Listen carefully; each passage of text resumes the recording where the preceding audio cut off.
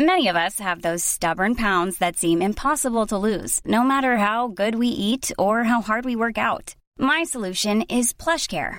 PlushCare is a leading telehealth provider with doctors who are there for you day and night to partner with you in your weight loss journey. They can prescribe FDA-approved weight loss medications like Wegovy and Zepbound for those who qualify.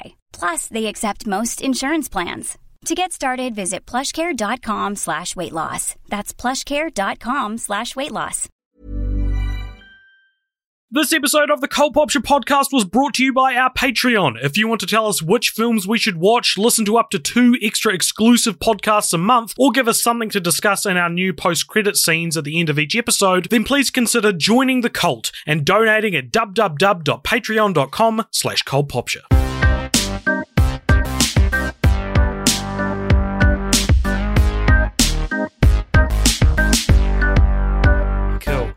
Right, Emily, do you want to kick us off? I'm kidding. I'm kidding.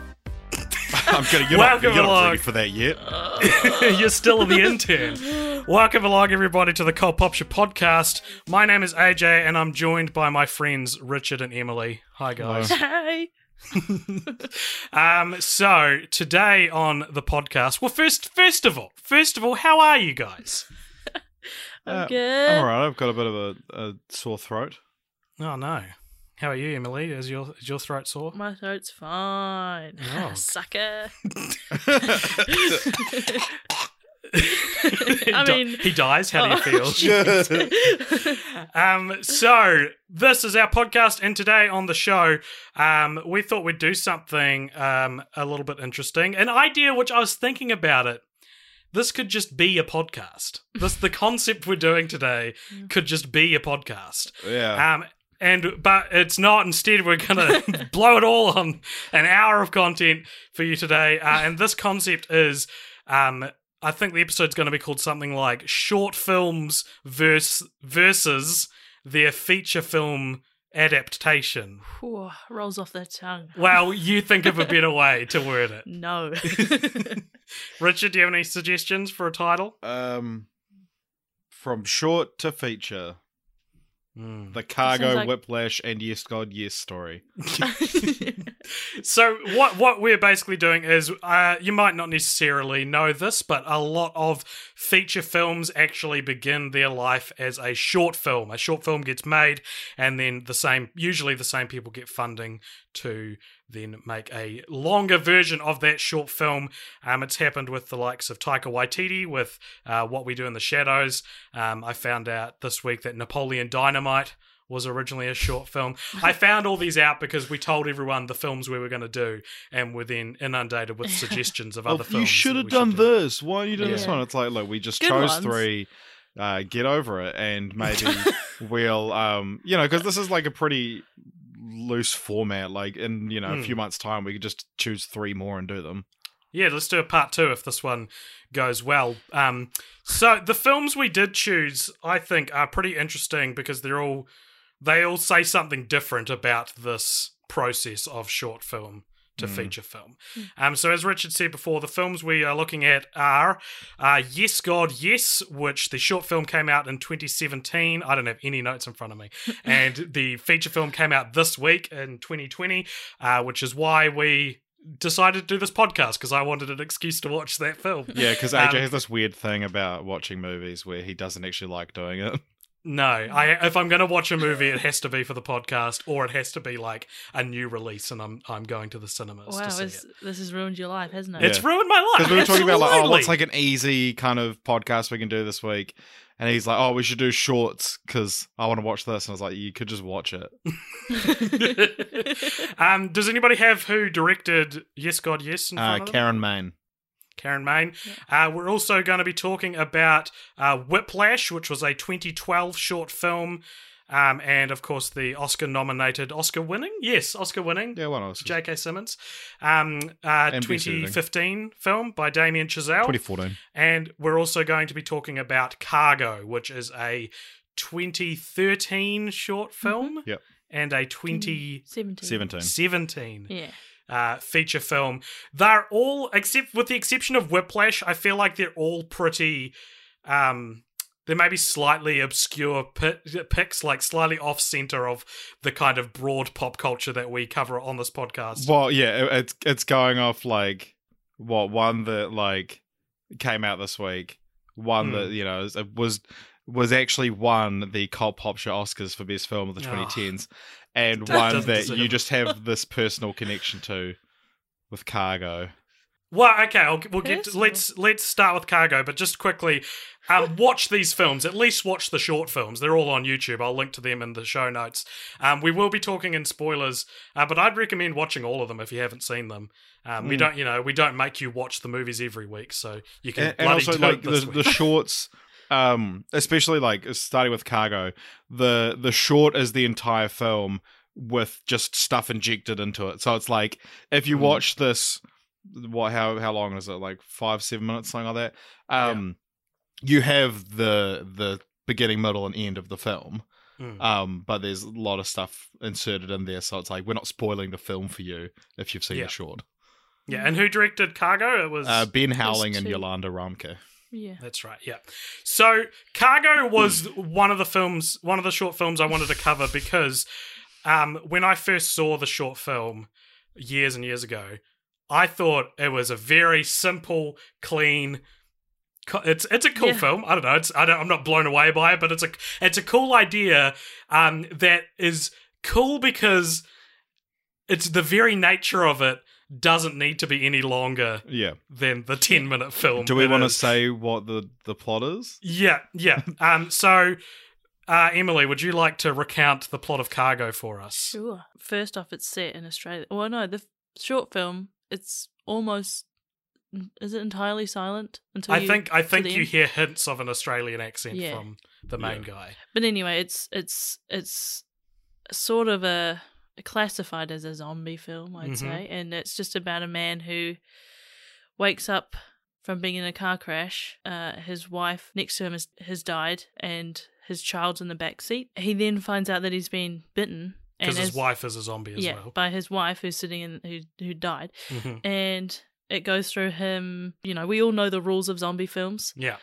He's been bitten, so he's got a short amount of time. And it's a really clever little, like, window into a full zombie story of what a guy does when he's been bitten. He has a infant baby that he has to protect. An infant baby. A baby. Yeah. Not an adult baby. A fully grown baby. And then he's got a map. He's got his infant baby, and he's got not a lot of time. So it's a clever little thing where he figures out a little contraption with his baby backpack. Yeah. A balloon to keep the baby quiet, and a stick with some meat on it, so that when he does turn, he's always like a dangling forward. Carrot kind of thing. That he's it's a dangly carrot. That's it. So it's a clever little window into like an already established genre that we all know. They should rename it Dangly Carrot. Dangly Carrot. Dangly Seed. So it's worth mentioning as well. So this was made for the Tropfest short film festival. It was a finalist there, and then it kind of just managed to go viral on YouTube. And so this is because the three films we're talking about all kind of have like different stories from like where the short came from and then how that was adapted into a film. And this one is like, you have a short film. It's a 7-minute long story. And 7 minutes worth of things happen in that story. It starts, it climaxes, then it finishes, And I'm not sure if it was like, if this was an idea that the directors had where they were like, oh man, if only we could make our feature film, but there's this short film competition. If we cut out this and this, we could fit it into 7 minutes. I'm pretty sure they had the first one. They had the short film first. Yeah. And then they were like, let's develop it. Right. So that's what it seems like. Yeah. But where like it was some studio, or like they took it to a studio where there was a lot of buzz around the short, and they said, let's turn this into a feature. So like it doesn't, from what I understand, this one wasn't like ready to become a feature film when it was made as a short. It was only sort of thought of in expanding it into a feature once it became viral. Yeah. Viral zombies. And then AJ, do you want to talk about like what the feature film adds.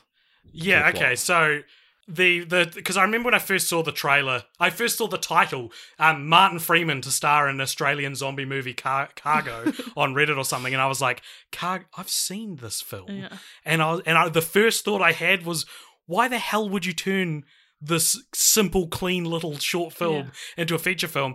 And so what it adds Martin Freeman in the main role, who is always a joy to watch. I love Martin Freeman. Yeah. He's such a good actor, and when watching him in this, it's just like, God, you give your all, even in these like little indie pieces, which is so cool. I actually started watching Fargo again from the beginning, just because I need a bit more. Yeah. And it sort of expands the story to there's a little bit before the crash, so you see the wife get bitten. You see they're living on a houseboat. Yeah, they live on a houseboat. There's this whole like establishes their life living in the outback. It also adds a little Aborigine girl living in the outback, and she joins Martin Freeman on his journey to deliver his baby somewhere safe. Yeah. And it's sort of... It has the classic zombie movie trope as well of like finding refuge, and then the guy that runs the refuge is actually evil and like... Yeah. It really just sinks into those tropes, and the feature just really finds a little comfy little spot and just and one weird thing that the movie adds that I don't remember from the short is that like when you turn, your eyes and mouth like leak honey. Yeah. Yuck goo. Yeah. What was that like about? A tree sap. It is. I guess it's supposed to be like a tree sap, but it looks like honey. And there's a bit, because the first time you see it is when the wife's already been bitten and they're trying to find a getaway car, or some kind of vehicle to get it to, because they think they can still get her to a hospital at this point. And so she's in the car and with the baby, and he's putting gas in the car, and she notices on the seat that there's this honey. And I was like, oh my God, the car's filled with bees. What are they going to do? And I was like, what a weird, but exciting. It's not just a zombie threat. And then it turns out it was just a zombie Killer threat. bees. So yeah, it adds, and it's very video gamey in how it plays as a story. Because it's less of an organic, unraveling narrative and more like, we've got to put 3 40-minute obstacles between the start of the short film and the end of the short film. Yeah, well, and it's also like, the way the Aboriginal stuff is, because I kind of found that the most interesting, and it's one of those things that maybe if this film, if it hadn't been based on a short, I probably would have liked it more because it had that interesting like Aboriginal stuff laid in, but it felt so added. And it's, I'm not even talking about like from a forced diversity perspective or anything like that. It's just like something we hate here at Pop Culture. But like, I know that like the story exists in a really pure, concise form. Exactly. And then, and so anything more than that, it's like, okay, I can understand stuff before the car crash. It's like, that makes sense. That's like organic. But then this other stuff, it feels so like left field, and it's almost like if you're using the video game metaphor, it's like, you just randomly play as another character every now and then, and you go in, it's like, oh, your wife gets bitten, cut to black, and then you're this random Aboriginal girl, and you do like a little fetch quest. And then you don't understand until the very end of the game, or like, the start of the third act, why that one is there, and that's they link up together. But at the same time, I also found that stuff the most interesting because it was like a fresh perspective on the zombie genre, and because Cargo, for all its simplicity, and especially like a lot of stuff they added to pad it out to a feature film, is very tropey, and so it was cool to see this kind of more like of the earth, Aboriginal kind of take on this pandemic. And the way they told their story was pretty looking up the directors, they're both white people, so it's like they tread very lightly with it, and I think they did a good job with it, because I think that is the strongest part of their feature. The thing that's not based on the award-winning short film. Because the short film, when they're as you said, padding it into a feature, the short film concepts and themes just feel kind of watered down. So the added stuff with the Aboriginal people was like, it was cool to see like how in a zombie dystopia, the ones that are thriving are the people who are already in tune with the earth and stuff like that. Yeah. And like, and it's like, the people who are, why do we need a white man to be our inside of the story? Like, just give me an Aboriginal zombie movie. Like, that's so much more fascinating. It's such an interesting takeaway from this, because I do like the feature film. I feel like you guys aren't as hot on it as I am. Just because it's a Martin Freeman zombie movie with badass Aboriginal characters. So it's like, there is enough here for me to be like removed from it as a short film. Yeah. It's a cool film. But yeah, it doesn't, with my first thought when I first saw that trailer being, how are they going to turn such a designed for a short film idea into a feature film? They didn't win me over. They didn't make me go, oh, that's how you do it. Yeah, because there's actually quite a bit of difference, because the stuff with, so to me, the crux of the short film is that really kind of, if it was more famous, I'd call it iconic imagery of this zombie walking with a pole out in front of him with the dangly meat and his baby on the back with the balloon. Like there's a balance to that image from like the profile, right? And like a silhouette of that is like the poster, the silhouette, exactly. That feels like that is the idea with which the story is built. Someone thought of that and based a short film around it. Yeah. You know what I mean? And in the movie, that part doesn't even happen till the end. And what it actually is that the girl has broken her leg, or has hurt her leg, so she can't carry the baby. So he has to carry both of them. And it ends with the meat dangling in front of him, and there's no balloon behind him. And I was like, that's a shame. That's such a cool image. Of, and it represents the old ways and the new way, you know, like we once had balloons, but now we're just looking at death. Flesh. And so they took that out of it, and it's like, again, if you hadn't seen the short film, which you're probably not supposed to have seen it if you're watching this, because that part I could imagine being really cool if you hadn't already seen a better version. I think, it's interesting because. And I know that this isn't like how Hollywood works, but it feels like, you know, that like if they had this cool idea for like the Aboriginal zombie film, but it's like, why not just you be like, hey, we made this short film and like set in the same universe kind of thing, or like you know, proof of concept. We can make zombie films set in Australia. Like, look at this short. We also have this idea. Can we make that? Rather than being like, oh, we're gonna just make this perfect little short longer, and then we'll also just wedge this in there, and it kind of like when I was watching the short, because you and I watched the short years ago. I remember you showing it to me and being like, "Oh, Martin Freeman's going to be in a movie of this," but like, watching the short, there was it took away from it a little bit, knowing like, God, how are they going to flesh this out? And then watching the film, it took away from it being like, it just felt so long. I watched it this morning and I was like, and it went on and on and on. And when I was like, finally, this feels like the start of the third act, it's still like, it felt like this is the end of the film. It was still like 25 minutes to go. And it was just torturous to watch, because I was like, was that at the Riverboat family, the family that was at the river? Yeah, because at that point it's like, oh yeah, this is where we get the balloon, and this is where we get the ball rolling on the iconic imagery, and then instead people shoot themselves. It's like, oh. And I mean, maybe that's intentional. Maybe it wants you to have seen the short film, I guess. But to sort of round up the cargo section of the discussion, the cargo bay of the discussion, It's interesting because it'd be cool to have these neat little different examples of what happens when you turn a short film into a feature. And Cargo is like, this is what happens when you turn a short film that doesn't need to be a feature into a feature, which it would be if there wasn't that really cool other angle on it. I would say that's definitely what it is, though. Like, fair enough. I guess it's just not I wouldn't call it a bad movie, though. But sure. But it's not like it is. This movie is better in 7 minutes. You know, like this is what happens when. I mean, because it's a reasonably well reviewed film, from what I understand. Yeah. What was that, Rotten Tomatoes? Still on Netflix, I guess. It's 2017. It came out, and Netflix just remove all movies that are bad. So it's got 88% on Rotten Tomatoes, certified fresh. So it's like it generally is considered like a good movie, but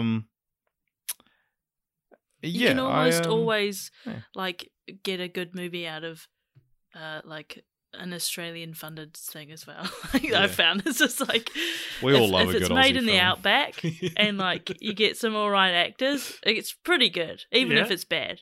Okay. Oh, it's like even almost, if it's bad, it's good. It's like a seal of approval, especially the bad ones. Yeah.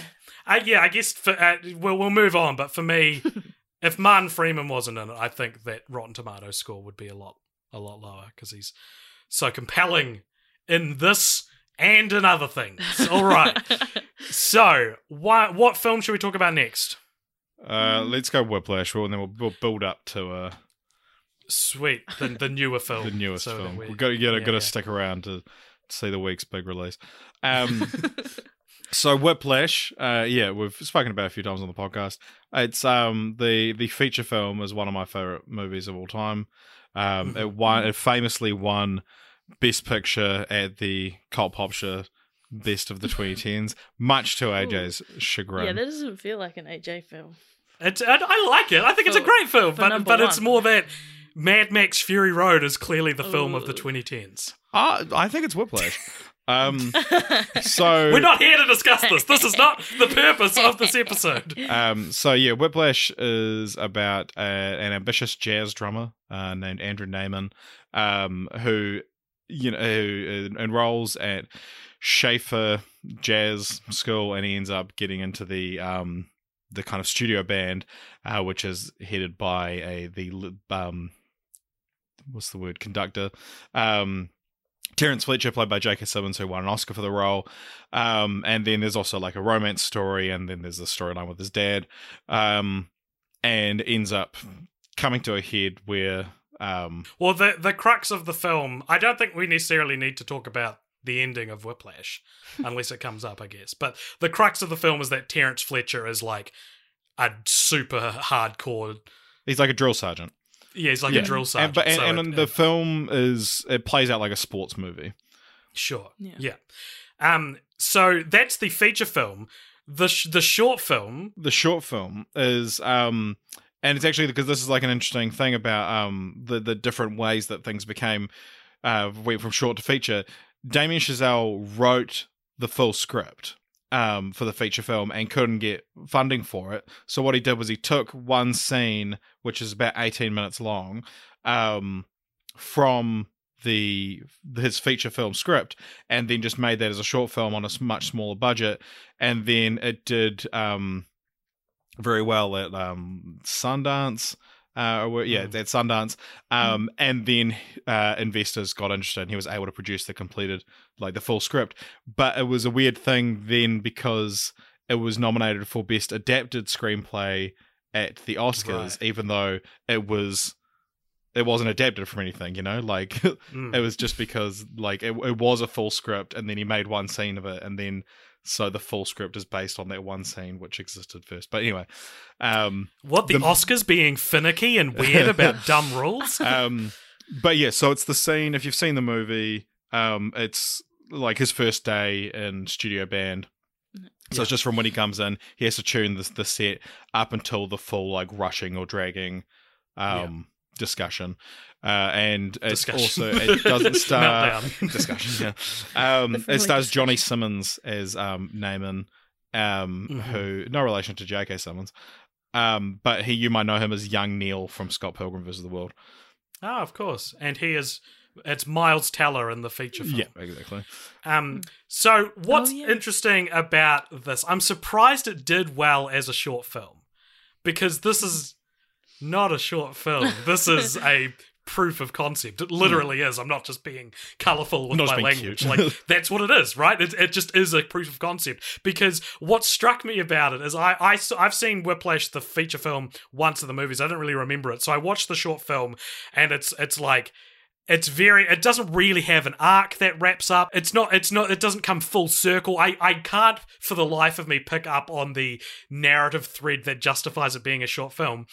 And then when you watch the feature film, that small section of the film that the short film is, it's insane how identical it is. Like, the shots are the same, the lines are verbatim, like they haven't changed the script at all, but even like the nuances in the acting is exactly the same. Like he's counting Andrew in, so he's like 1, 2, 3, 4, and Andrew does it too fast and he goes, whoop, no, sorry, on my time. Yeah. And that happens exactly the same in both the short and the feature. And I don't know if it's useful for a discussion about short films being turned into feature films, but it certainly is an interesting insight into what might look like spur-of-the-moment improvised acting that's actually like meticulously planned and crafted and rehearsed and done over and over again. Well, it's interesting you say that because I had seen the short film like, years ago when Whiplash first came out. I was like, and watched it and sort of observed the same kind of things. But yeah, it's just like a low budget. The lighting isn't as good. The set isn't as meticulous. But it's interesting because J.K. Simmons' performance up until he snaps, he's much better in the movie, I thought. And it's like J.K. Simmons is a fucking incredible actor. He brings it to every single thing he's in. But it is a very interesting insight into like how different a performance can be, and just in microscopic ways. When the movie of Whiplash, so much of the production of that on set and the pre-production would have been into crafting this character of Terence Fletcher and making and forming an Oscar-winning role. But then on a short film, it feels like there'd probably be a lot more to think about, and it's like you just you need to get it done. And so when it's kind of just like you come in and you go, yep, cool, 1, 2, 3, that it doesn't feel as fully realized as a character. But when you're doing this for the film was shot in like just under 3 weeks. When you're doing this for 3 weeks every day, playing this character, and you've got a full script, and you're doing scenes every day to really get to know this character. Those little bits where it's just 1, 2, 3. Oh, how we've got a squeaker here today. They feel a lot more lived in. Yeah, and I'd say as well as like the short film feels like, say, I don't know how much if we have the budget for the short film, but say it's like $10,000, right? Yeah, it'd be a lot more than that. But most of that goes to hiring J.K. Simmons. Yeah. Right? The budget of the short film is spent on J.K. Simmons. If we can get one at the time, probably C-list actor in our film who's somewhat recognizable, let's get J.K. Simmons, the guy from Spider-Man. Yeah. And then the feature voice film. of the yellow M&M. It was John Goodman. It used to be John Goodman voiced the yellow M&M.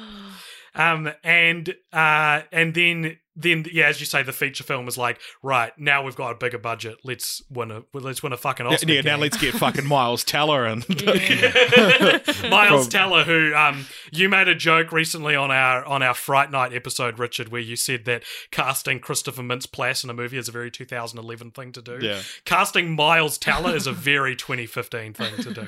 2014. Well, 2014, 2015. 24. Well, he was in Fantastic Four 2015. But you said Whiplash was 2015 before, and I corrected you, but it didn't sound like you hear me. I didn't, because I saw it in 2015, and that's all that matters to me. I've been writing it as Whiplash 2015 everywhere. on the tweet I did, on Discord. I'm surprised you're not in jail, mate. Yeah, I should be going to jail. Ruthless. Can someone please Terence Fletcher me right now about getting... Well, the language is too problematic. Yeah, that's true. That's also very 2014.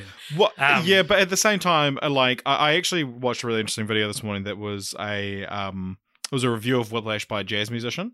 And so there was a lot of stuff that he's like, this is some stuff that they got... like that's right. This is some stuff that's like almost there, and then this is some stuff that's like quite wrong, and this is some stuff that's like really wrong. And the homophobic slurs, the vague misogyny. He said like, it's unfortunate, but like, it's unfortunate, obviously. But what does milking the cunt mean? I found out the answer to that because it's always bugged me in the movie. But we'll get. But yeah, he's just said like. it's unfortunate, but there's a very specific type of person you meet in these circles who are like, you know, the old school kind of guys. And it's really, it's like a really good portrayal of that kind of thing, but like, you know, turned up to 11 a little bit. But you mentioned, milk the cunt. So which for context, which it probably needs, is it's something the lead...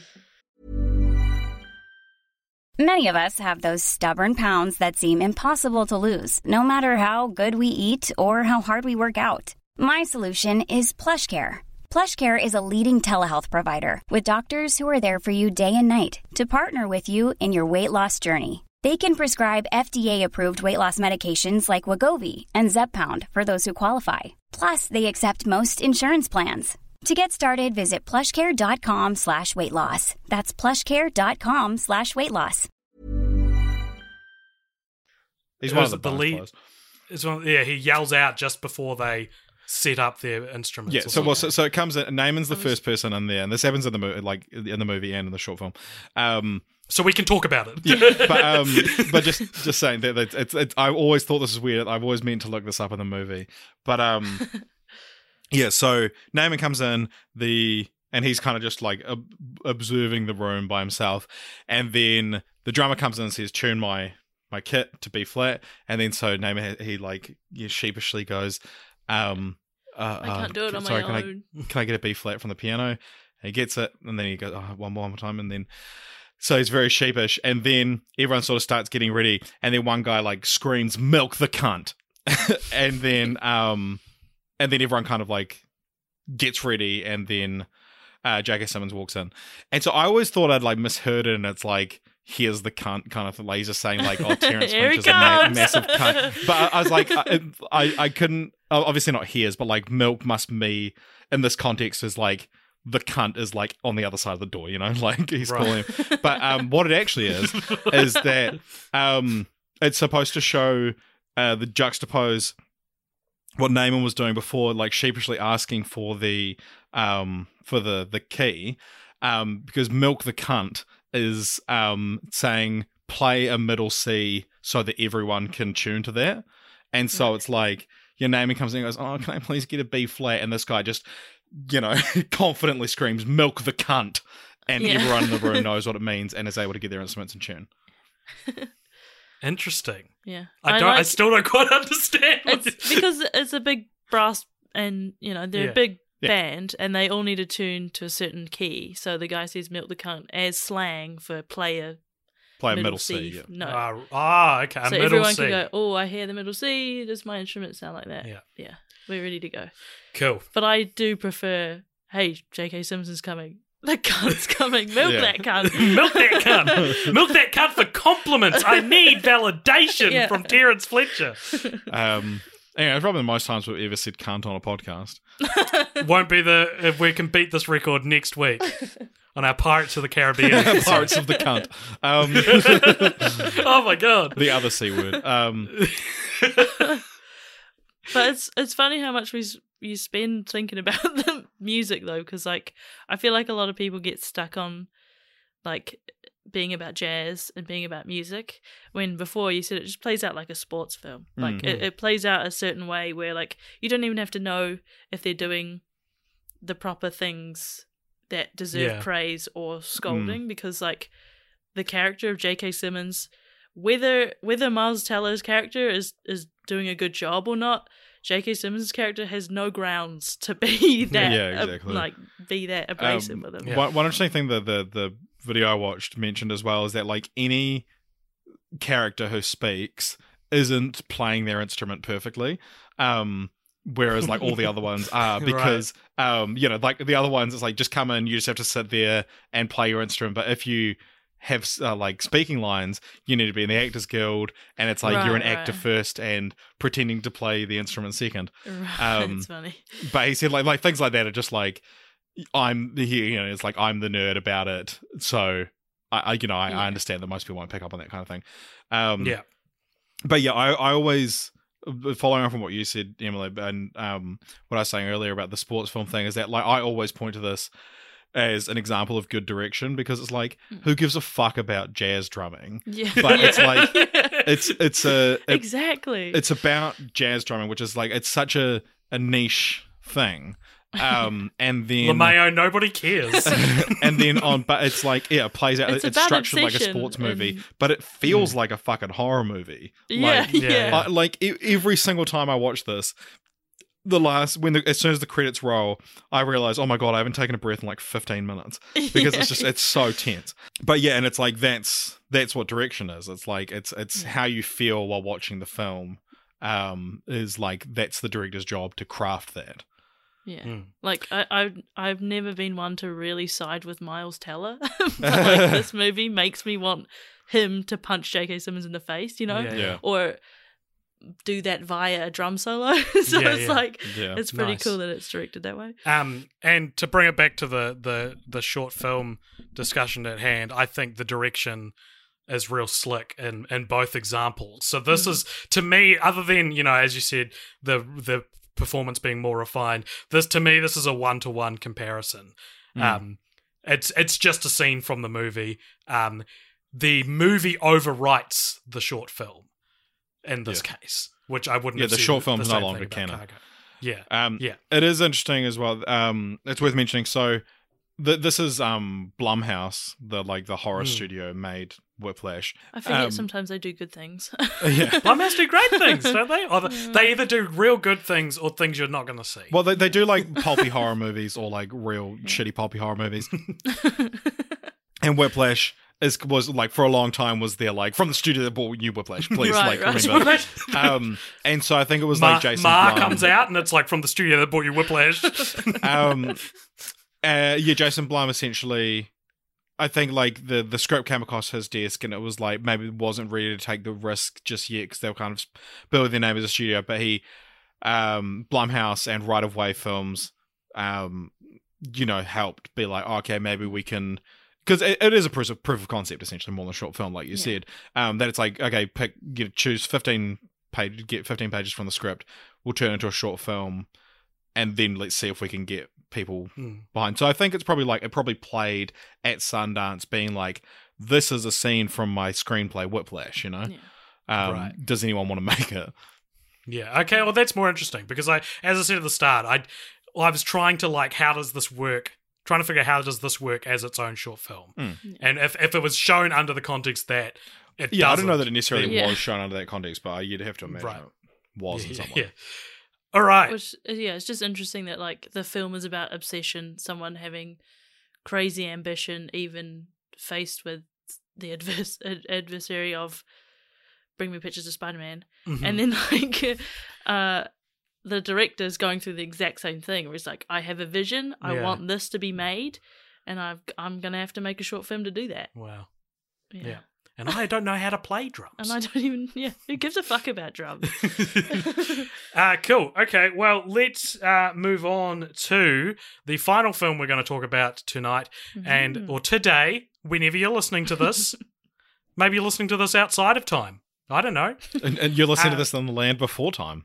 The other film we watched was Yes, God, Yes, which is a film. The short film came out in 2017, and it stars Natalie Dyer. Both the short film and the feature film star Natalie Dyer, who plays Nancy in Stranger Things. And it's essentially about a young Catholic schoolgirl who is having, in the midst of like a sexual awakening, and is questioning, is this okay? Should I be feeling this way, when her Catholic school is telling her, no, you got to save sex till marriage, and you can't masturbate.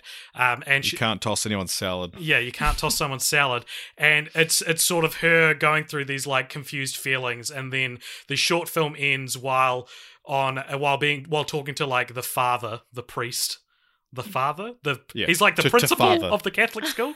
The father, he leaves the room briefly to go get something, and his screensaver pops up, and porn is on his screensaver because it's saved to his computer.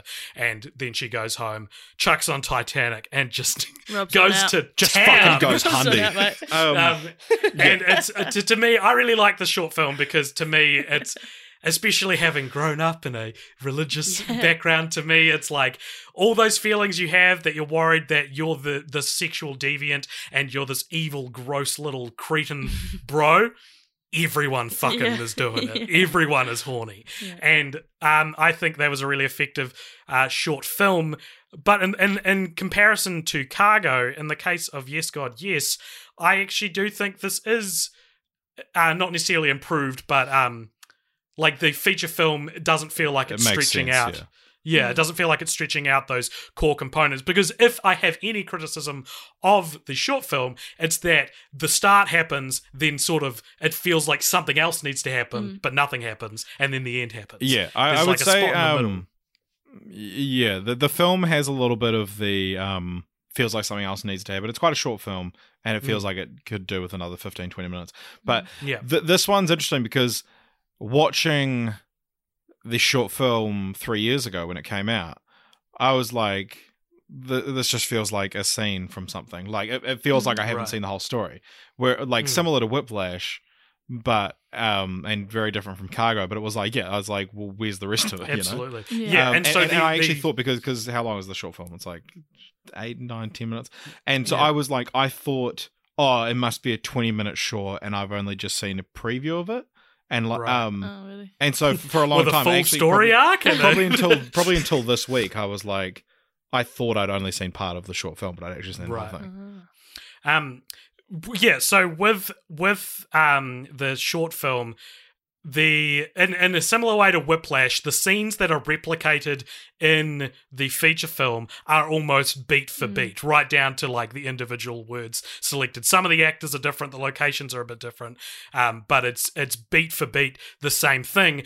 But it's instead of Whiplash, where it's like you're watching an unbroken 20-minute section from the film, the short film compared to the movie for Yes, God, Yes is sort of like you see the beginning of the film, you see maybe a third of the way in, and then you see the end. Yeah. And the feature version has those scenes in it, and then there's this whole new concept of them going to a retreat, a Bible camp essentially to get pure, where a lot of the same beats, kind of like emotional beats, kind of happen to her there, and then it ends with the exact same scene of her just rubbing one out to Titanic. It's set in the late 90s as well. Early 2000s.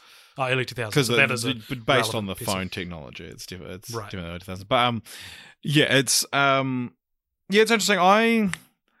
I felt weird about this film because I thought that the short was a cool idea, and knowing that it was being made into a feature film, I was kind of excited to see that. However, I couldn't get over the creepy cult that she was a part of, and Catholicism. Genuinely, it made me. And it's like, I know because reading the Reddit discussion thread for this film, every single comment is, "Oh my god, I grew up Catholic. This is the funniest shit I've ever seen." And it was like, there's stuff that I understand these concepts, but fuck, it's creepy to see like these 16-year-old girls be like, you better go tell father you want to masturbate, and it's like, how fucked up is that? Like, it's so like terrifying. Like, you could change nothing about this film and be like, she's in a weird fucking sex cult that like there's no escape from. Yeah. It's Midsummer. It's the sequel to Midsummer. But yeah, like, and it's genuinely like the film made me so uncomfortable. That and not even from just like the watching a 16-year-old girl masturbate with a broom. But it's like it's such a good scene. That was so funny. But yeah, it was like, and then also there's a bit when, like, this is like a personal thing of mine, but there's a bit where she's forced to clean the kitchen, and she and there's a bunch of like food in the sink, and she has to scoop it out. That is like one of my pet peeves. I like food in the sink is like the grossest fucking thing I can think of, and she has to like hold it in her hand for like a scene, and it was like, it made my skin crawl, and it's like, this film just like did not sit right with me.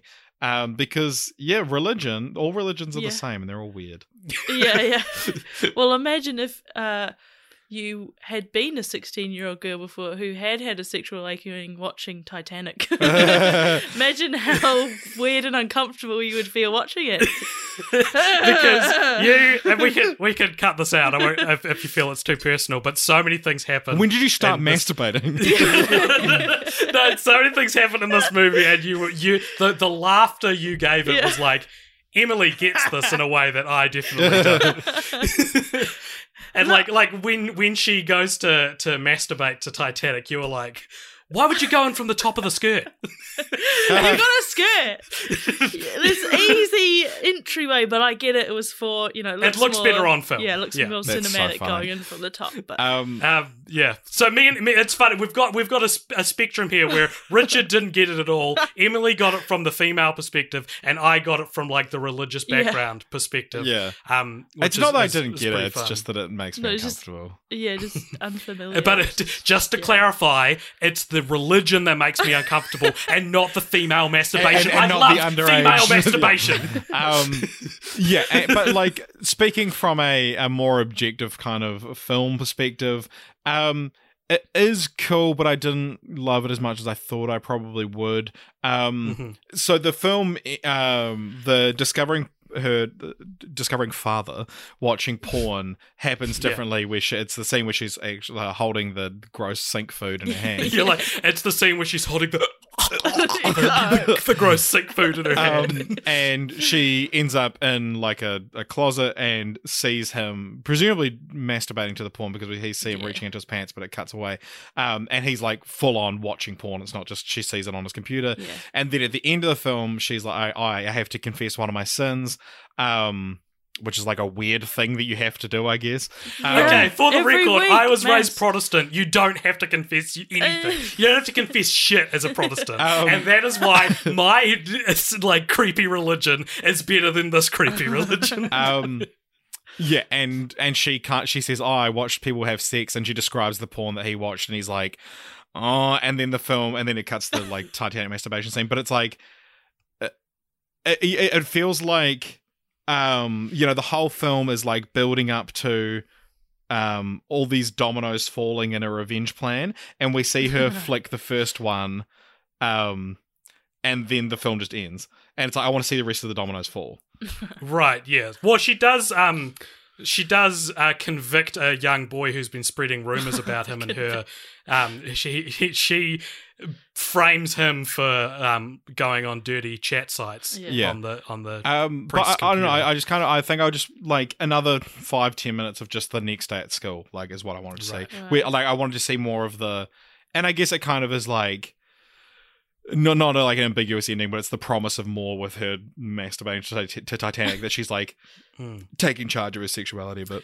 Exactly, and I think that's also something admirable about both the short film and the feature film, is that I'm not going to say it's not anti-Catholic, because it kind of is, but it's not in a way where by the end of the film she realizes Catholicism is wrong. No. It ignores that angle and is more like, it's not that Catholicism is wrong, it's that owning your sexuality is perfectly okay. Yeah. I do just want to like, because you talk about being raised Protestant. I went to a youth night, like a youth group twice. Shit. So I do understand a little bit. That's all. Like, so I think I'm qualified to speak on the subject. I got your whole philosophy down in those 2 nights. It was just fun, like one night a week. I mean, I did it like literally 2 or 3 times. But then there was like the weird bit at the end where they're like, all right, everyone, hold hands and pray or whatever. And my favorite bit. Yeah. And the youth leader who's like, hey bro, you remind me of me. Yeah. Oh, those moments, they were just like, they were, because like, I mean, I haven't had as much of a religious background as you, AJ, but like, I think I've piggybacked off yours a bit since we've been friends for so long. Like, there's been moments like Easter camp and like, going to youth groups, like you said, and like, shit like that. Those moments in the film where they have the different people that you see at youth group, it was just like, oh, this is painfully real. Yeah. Yeah. Well, look, I didn't experience a lot of the kind of creepy stuff as a Christian, but I'm also a man, and I presume that the men get a lot less creepy growing up in the church. Yeah, 100%. I think that's kind of kind of touched on in the film, but it's like I mean, it's baked into the language of the film that it's like a female sexuality and empowerment is kind of a longer road. But yeah, and Natalia Dyer be sexually empowered too. Natalia Dyer's performance in them at both the short and the film is great as well. I thought she does a great job of being like, because the actress herself is gorgeous, but she does a good job of playing like she's still like pretty in the film, but you can understand why this person would be like self-conscious and she's like a little bit awkward, and it's not just like the Netflix thing of like, let's just have some supermodels done up and then just they go, oh my god, I hate the way I look, it's like she like the way she holds herself embodies that kind of lack of confidence that and I thought it's like did a good job of making the casting match the character. Yeah, she's the J.K. Simmons of the film, I think we can all agree. Cool. Any more thoughts, guys, on... Have we learned anything today on the differences between short films and their feature film adaptations? Is Yes God Yes, like, do we know anything about the story of how that started as a short? Like, was it a short that then they were like, oh, let's make this a feature, or was it a feature that they took a scene from?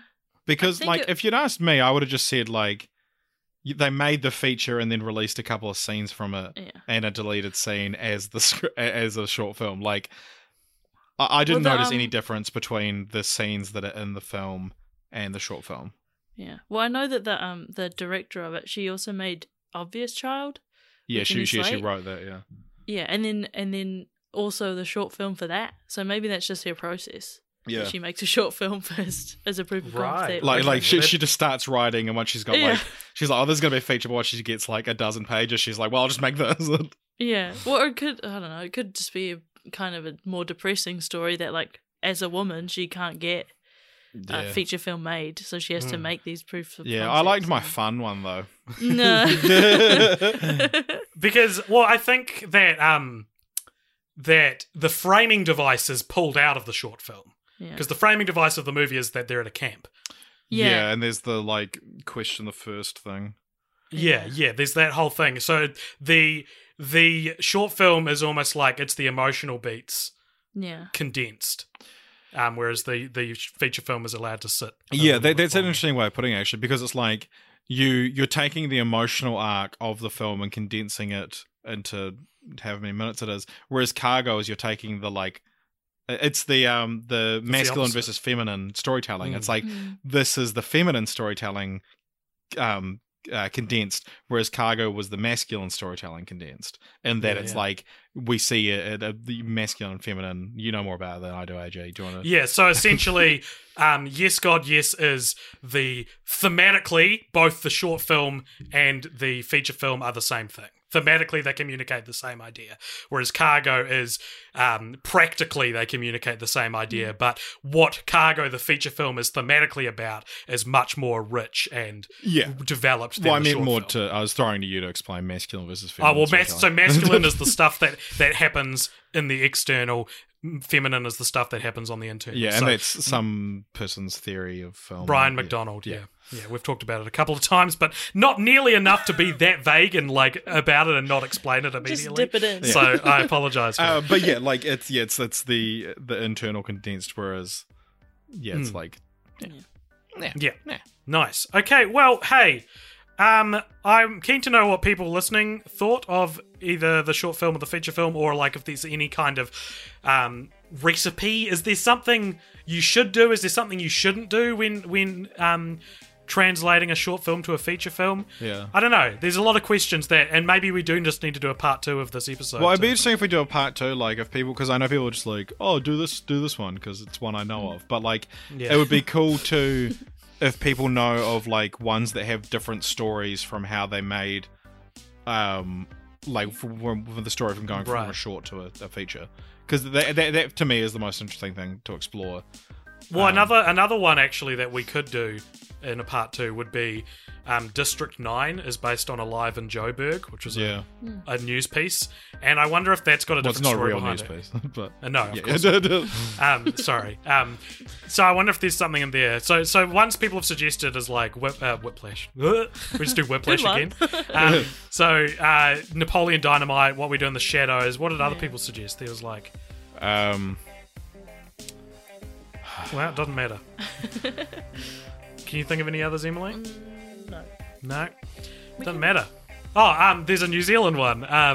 Gary of the Pacific is based on Only Son. We got a good backstory. Is it based on Only Son? Yeah, it's based on Only Son. Wow.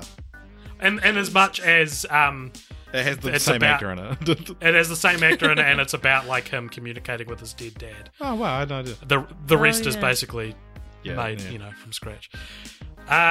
So thank you very much for listening, everybody. I hope you enjoyed it, and please stick around for our post-credit scene after the music playing right now comes to a close. And if you liked this episode, then you can like, follow, and subscribe to us on all the social medias, and also join our Discord where all the conversations happen. All the social medias. Check us out on that one that only Zack Snyder uses.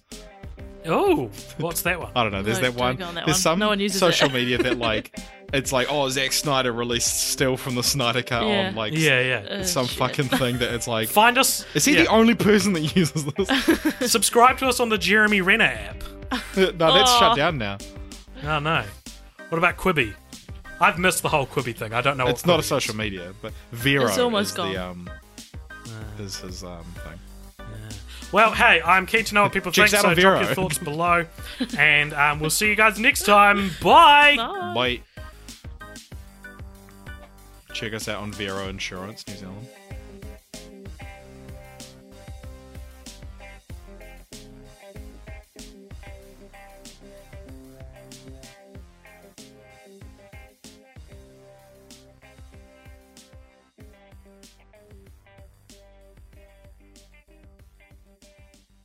Welcome along, everybody, to our post-credit scene. This is a scene brought to you by our Patreon, where if you donate $5 or more, you can give us a little topic to talk about.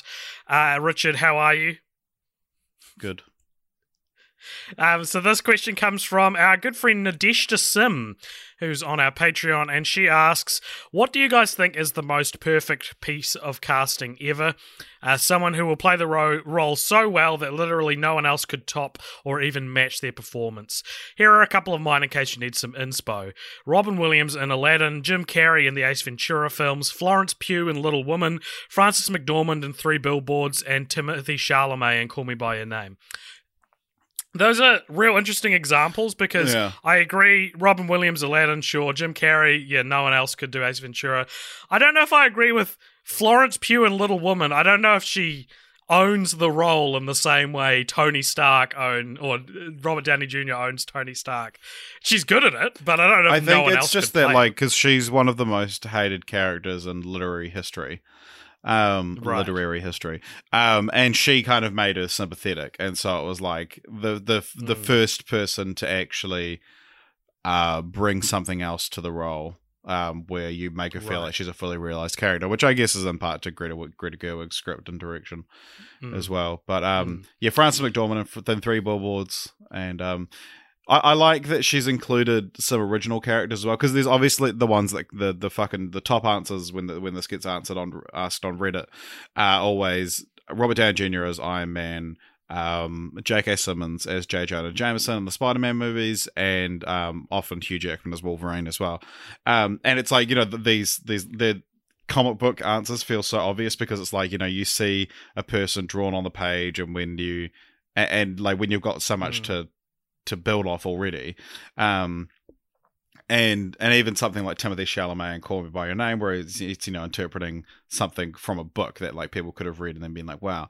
But one example that I always think of, and it's like, it might not be, I'm sure someone else could play it amazingly, but it's such a brilliant casting, is Anna Faris in the Scary Movie movies.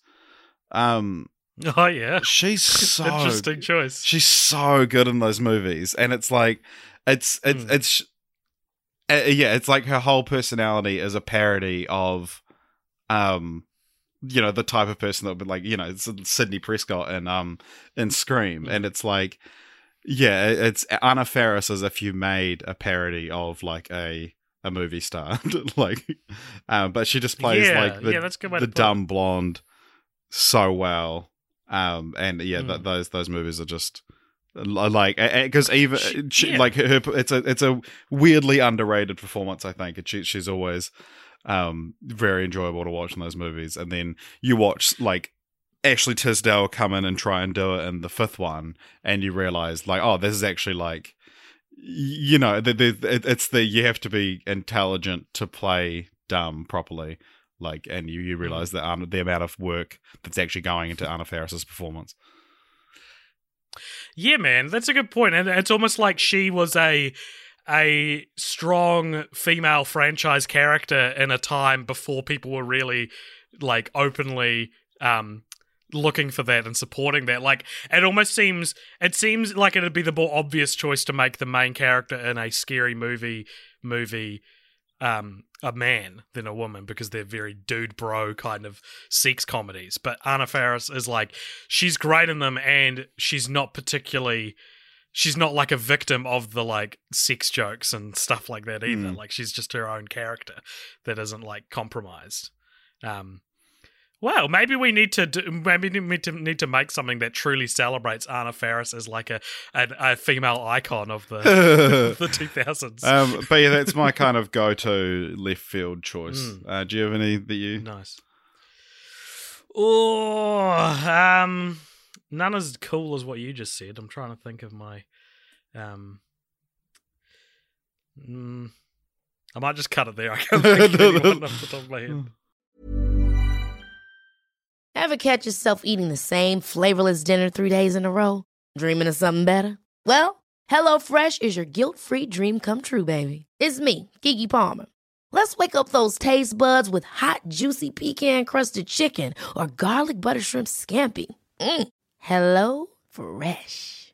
Stop dreaming of all the delicious possibilities and dig in at HelloFresh.com. Let's get this dinner party started.